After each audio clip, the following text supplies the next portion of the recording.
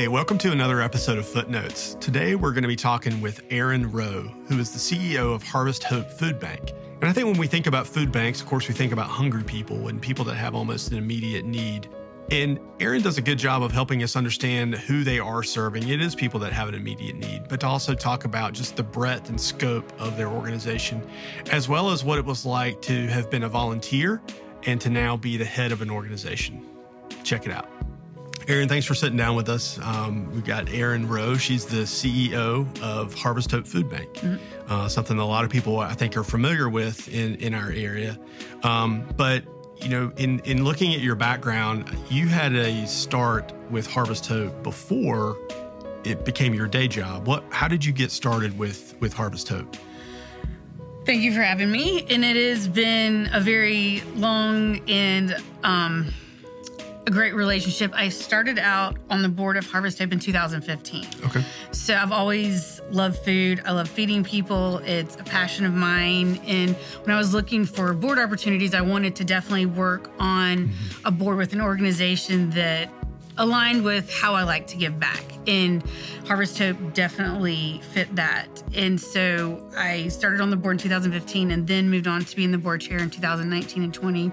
And then have just recently taken on this new role with the organization. So what's it like to be kind of on one side of the table as sort of a volunteer, you know, helping think about strategy and you know, how to make the organization work, to now being the person who you're the executive? What's it like to go from one side to the other? When you get paid, when you don't. Right. Just kidding. I think it was really helpful in my journey to this role, because from the board side, you see a very 30,000 foot level. So you're looking at it from a 5-year perspective, you're looking at it from a high level strategy level, but you don't necessarily know all the complexities that go into making that strategy work. So that's what you get passed on to your leadership at the organization. So I think going into this role is really helpful for me to have looked at the organization from that 30,000 foot level for the past 6 years, seeing how the industry has changed, seeing how food insecurity has changed, and then moving into this role, now I can make it happen. So now this is a much more granular role. You get to create the processes to fulfill the strategy. So this is a good place to and understand where the board's coming from, because I was on it. When we're going to the granular level and looking at the strategies, I'm able to create processes and look at it from their perspective, because I was a part of that decision making during those last 6 years. So I think a lot of people, when they think about Harvest Hope, they imagine, or they've seen pictures or video from, you know, the line of cars of people that need the services of Harvest Hope, and they see that, they see the food drives, you know, getting cans of food and things like that you guys need. But food insecurity, I think, is a term that I mean, you mentioned it earlier. For the rest of us that this isn't our day job or something that we've spent just a significant portion of our life giving time and attention to, what's a good working definition of that? Yeah, definitely. And that's part of our job as an organization, is to educate people on what food insecurity is, because you find people create a picture in their mind of a hungry person. We'll even say hungry. And a lot of times that's not even the real reasons that they're in our food line. A good definition of food insecurity is when a family or household has to make a trade-off between an essential item, whether it's medical bills, childcare, transportation, and buying food. And so food insecurity isn't a continual thing, meaning a household might be food insecure in a moment because of multiple causes that have happened in their lives. A car breaking down, a high medical bill, a child getting out of school and now have to have daycare. So all of those are root causes of food insecurity. And so food insecurity is that moment when a household or a family or a person has to make a decision. Do I buy food or do I pay for blank? Does that make sense? I mean, when I hear you say that, food insecurity could be just around the corner for a lot of people. Is that fair to say? It is. And I think a benefit, I'll say, a consequence of COVID, we'll say that. Some have been positive and some negative. A consequence for food insecurity is it's shown a light on it, because it was front of mind. Because now what happened was your neighbor had to make that decision. Your friend had to make that decision. A classmate had to make that decision. So people in those moments of, do I pay for blank or do I buy food? It got a light shown on it, and it made it very real for people, because it's not a stranger on a street that made a bad life decision. And it's very easy for people to rationalize their acceptance of things if they paint a picture that doesn't involve anybody else except that one person. Does that make sense? And so when you're looking at food insecurity, there are so many root causes to it that aren't necessarily a product of a person's poor choice in one moment in time. When you're talking about food insecurity and not really necessarily worrying about someone's choices or how they got there, the point is that they are there. In a way, it sounds like you're sort of a first responder. You know, you see a problem, there's a problem, and you're going to do it. How does that play out? And you're correct. You know, food, you have to eat or you die, and that's just the bottom line. And so I am not ever going to tell a child, I'm not going to give you food. And what happens is it becomes very polarized, and it becomes very political, and it becomes very right-wing, left-wing, Democrat, Republican, and the issue is tried to be put in a box. And so I am not responsible for how we got here, and all we can do is look at where we're at and then move forward. You know, in the state of South Carolina, there's 555,000 people classified as food insecure. So that's about 10% of our population. It is about 10%. And then, you know, in the counties we cover is half. We have 212,000 that are food insecure right now.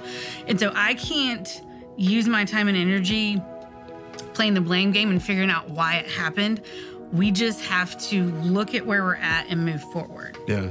It's sort of like, you know, when you get into a car accident, the EMS doesn't sit there at first and say, why'd you run the red light? Like, if you hadn't run the red light, then I wouldn't have to be here, you know, with the red lights and the sirens and stuff. You know, you don't see that. They're there, there's an accident, they need to respond, and they go to work.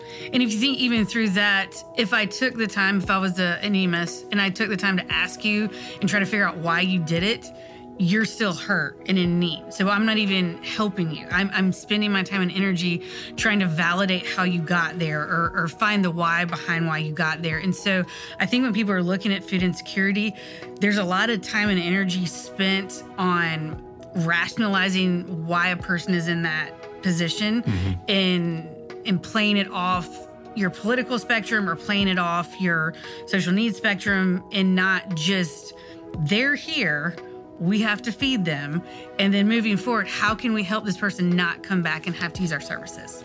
That is helpful to think about it that way. And sort of, I feel like I'm having my eyes open as we're speaking about it. It could be right around the corner for a lot more people than you would think. You know, and I think that's helpful for people to understand. Shifting gears though, back to maybe leadership of an organization. You know, you're, you know, if you got the org chart, you know, you're there at the top at Harvest Hope. And so when you're there at the top and you're providing leadership and thinking and the ideas and you know, the cheerleading and all the motivation of a team, in our conversation before this conversation, you talked about a few things that you guys lean on pretty heavily in terms of your values and your goals. What are the values and goals that you guys use to guide your daily work? And that's a great question. And we were looking at creating a culture with Harvest Hope. You do want to have your vision first. You need to have it defined. Where do you want to go? And Harvest Hope's vision is a hunger-free South Carolina. And that's a very high-level, 30,000-foot it's very broad vision. It is broad. And so you take that vision and then you start putting pieces to it that are your values. It's your mission statement. And those are the pieces that you have to do every day to get to your vision. And when we thought about our values, we wanted to look at it across the board, not just focused on an individual's moment in time of why they have to use one of our services or our partner agency services. And we wanted to look at our culture as a whole and basic human kindness as a goal and empathy as a goal. And so when we were looking at our values, social justice is a value, respect is a value, integrity is a value, collaboration is a value, innovation is a value, accountability and excellence. So we want to create values that I can use and our organization can use as a baseline for you interacting with us on a donor level, you interacting with us on a client level, an agency level, or even our employee level. We have these posted when we start meetings. I start meetings out with our values. When we hire, I post our values in our job postings because that is how we want to act and live as an organization. How important is the repetition of those values to your, let's just say your team members? Talk to us about that. Well, I mean, if you see one thing once, it's out of your mind. And so when you're having conversations with teammates, if you're having conversations on strategies, you have to have those in place because if you don't, you could create a strategy or path that could veer off of your values. And then you wake up a year down the road and you don't understand how you got there. And so when you're talking to employees and issues come up or problems come up, you can use these as a playing field for, did we veer from our values? Look for root cause issues or even the accountability piece. This is part of our culture is accountability. So when we are asking you to perform a task or to, create a solution for something, we're going to hold you accountable for it. And in the same way for our donors, we're accountable to our donors for their funds that they've graciously given to us. And I want to be cognizant of that and hold myself accountable for how we use those funds. Yeah, that makes sense. We've had other guests on that have talked a lot about mission and values and just that being sort of home base for them as an organization to say like, hey, you don't need to be like this other person. The organization needs to be like this. Yeah. If we are exhibiting these behaviors or these attributes together in our daily work, then the organization is going to look like the thing we want it to look like. And as opposed to, I think a lot of people get into a trap of thinking, I need to emulate this person or I need to be more like so-and-so. And, you can sort of narrow the field there as opposed to broadening it to the organization, which is, I think, what you said you're trying to achieve there in culture creation and things like that. Well, think of that. So if you have to emulate a person, you take the person who's emulating's personality, background, perspective off the table.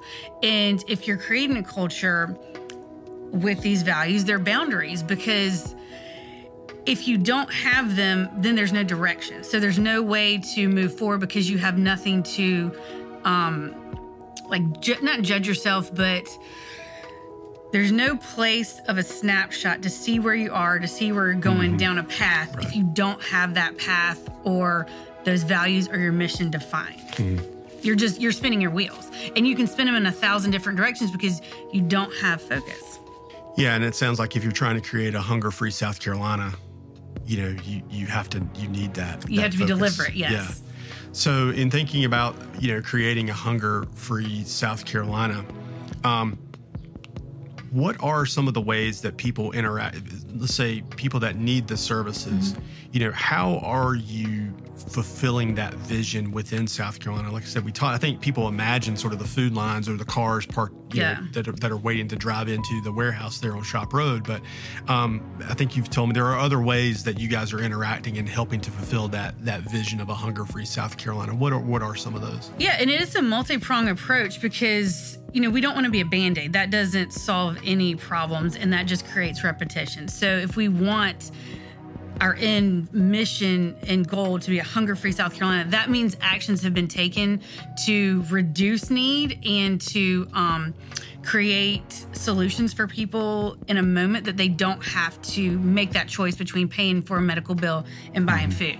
And that's a very broad issue base. So and people don't understand the complexity of what we actually do. We are a food logistics company. So we have 3 warehouses. We have one in the upstate, one here in the Midlands, and then one in the PD. And we work with partner agencies because we can't distribute to our end clients directly on that scale. We cover 20 counties of the state. And so we have anywhere between 380 and 400 partner agencies. Okay. And what we do with our size and logistics ability is we can collect food, we can process it, we can store it, because it is food. So you are regulated by all the food laws and restrictions that a grocery store, a restaurant, we still have to maintain cleanliness, food storage, temperature control, all of that. But because of our size, we can do that for our partner agencies, and then they distribute it to the clients. So we take on the burden of moving the food, collecting the food, storing it for our agencies, so then they can just focus on distributing it to the end client. The food is just one piece of it.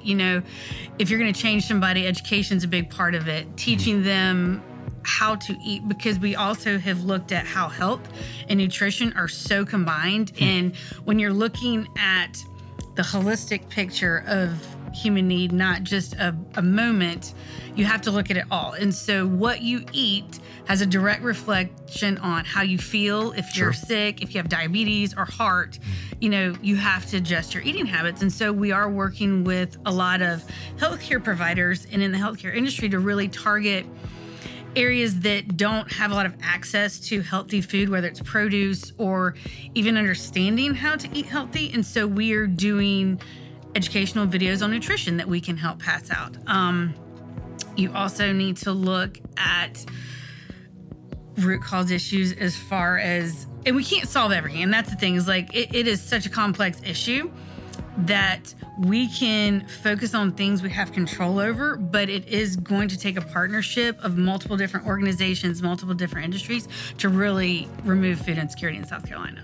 Yeah, it does sound like one of those things, you hear it, and not to make light of it, but, boiling the ocean or, creating world peace. It seems like an impossible task, but I think you guys, you approach it in an objective way. I mean, in a way, you lead an organization. It's not at your level. It's not a group of volunteers. It's people where your job is to do these things. So when you think about work and what makes work fulfilling and accomplishment, but you think about the vision, is there just built-in frustration there, or do you feel like you are making a dent in the vision? And I think you have to take those moments of, you can't look at the whole ocean, just look at that one moment, because it is a broad and an aggressive goal. But you have to also work all the way down to each interaction with our organization, whether it's from a donor, a volunteer base, a client base, an agency base. And you have to go to each of those one interactions. And does that interaction leave that person in a better place? And that's as simple as it is. Because if you do that continually, and we're focusing on the interactions of how people deal with our organizations and how we deal with other people, and if we ensure each of those moments, they leave better, eventually the ocean will it'll become in scope. You know what I'm saying? Like, and it's not an overnight process. It's not something that we can change by ourselves. But what we can control is how each person interacts with us. Yeah. I like the way you put that, where you've got to bring things into scope, because if you just stand there sort of on the beach, if you will, and you just look at this expanse, the overwhelm, I would think, is pretty rapid and overwhelming. But I think that's what people have to remember, and maybe that's one of the footnotes here, is that when you have broad problems or broad issues that you're trying to solve in an aggressive way, you still got to take it down to that interaction. It does matter to that person, and to that one, and to that one. And I think that's sometimes it's lost on, sort of like I said, the rest of us when we look at an organization that's doing the good that you guys are doing, is that it still just comes down to moments and to people. And that can of food does matter to somebody. It does. And so if you're even taking it outside of just our organization, if you're looking at a huge issue, you can't ever solve a huge issue in one step. I can't think of one. I've tried to rack my brain. And so allowing yourself that moment to stop and then just start working back and understand what you can control. Because a lot of people get very lost in worrying and spending time and energy and creating strategies on things they have no control over. And so that's a waste of your time and resources. So if you can pinpoint things that you actually have control over and focus on that, you will start seeing other things adjust because your part of the problem has been fixed. And so that is a way to look at these massive problems.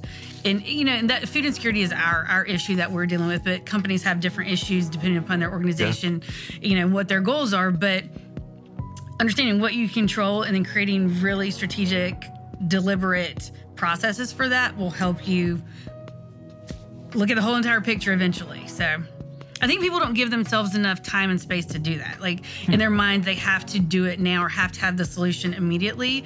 And so that can also create more problems if you do not take the time to look through the whole process to see where you actually can make change, or am I spending so much time over here and it's for nothing. Yeah, I think that's a very practical approach that, we sort of have a culture, and certainly in the business community, where, the overnight success gets all the celebration and all the spotlight versus the something that just kind of plods along and very systematically and very deliberately, goes about its work, can sometimes get lost in the shuffle. And I think some of the overnight successes, they show the moment of success, but they very rarely show the entire journey for that person to get there. Because a lot of times that people have been overnight successful, there's been lots of garage businesses, there's been lots of blood, sweat, and tears. So people don't like seeing the work part of it. They just like seeing the shiny wrapper on the outside. So I guarantee you most overnight successes, it took a hot minute to get there. Yeah, no, you're exactly right on there. The old, it takes about a decade to create an overnight success. Yes, exactly.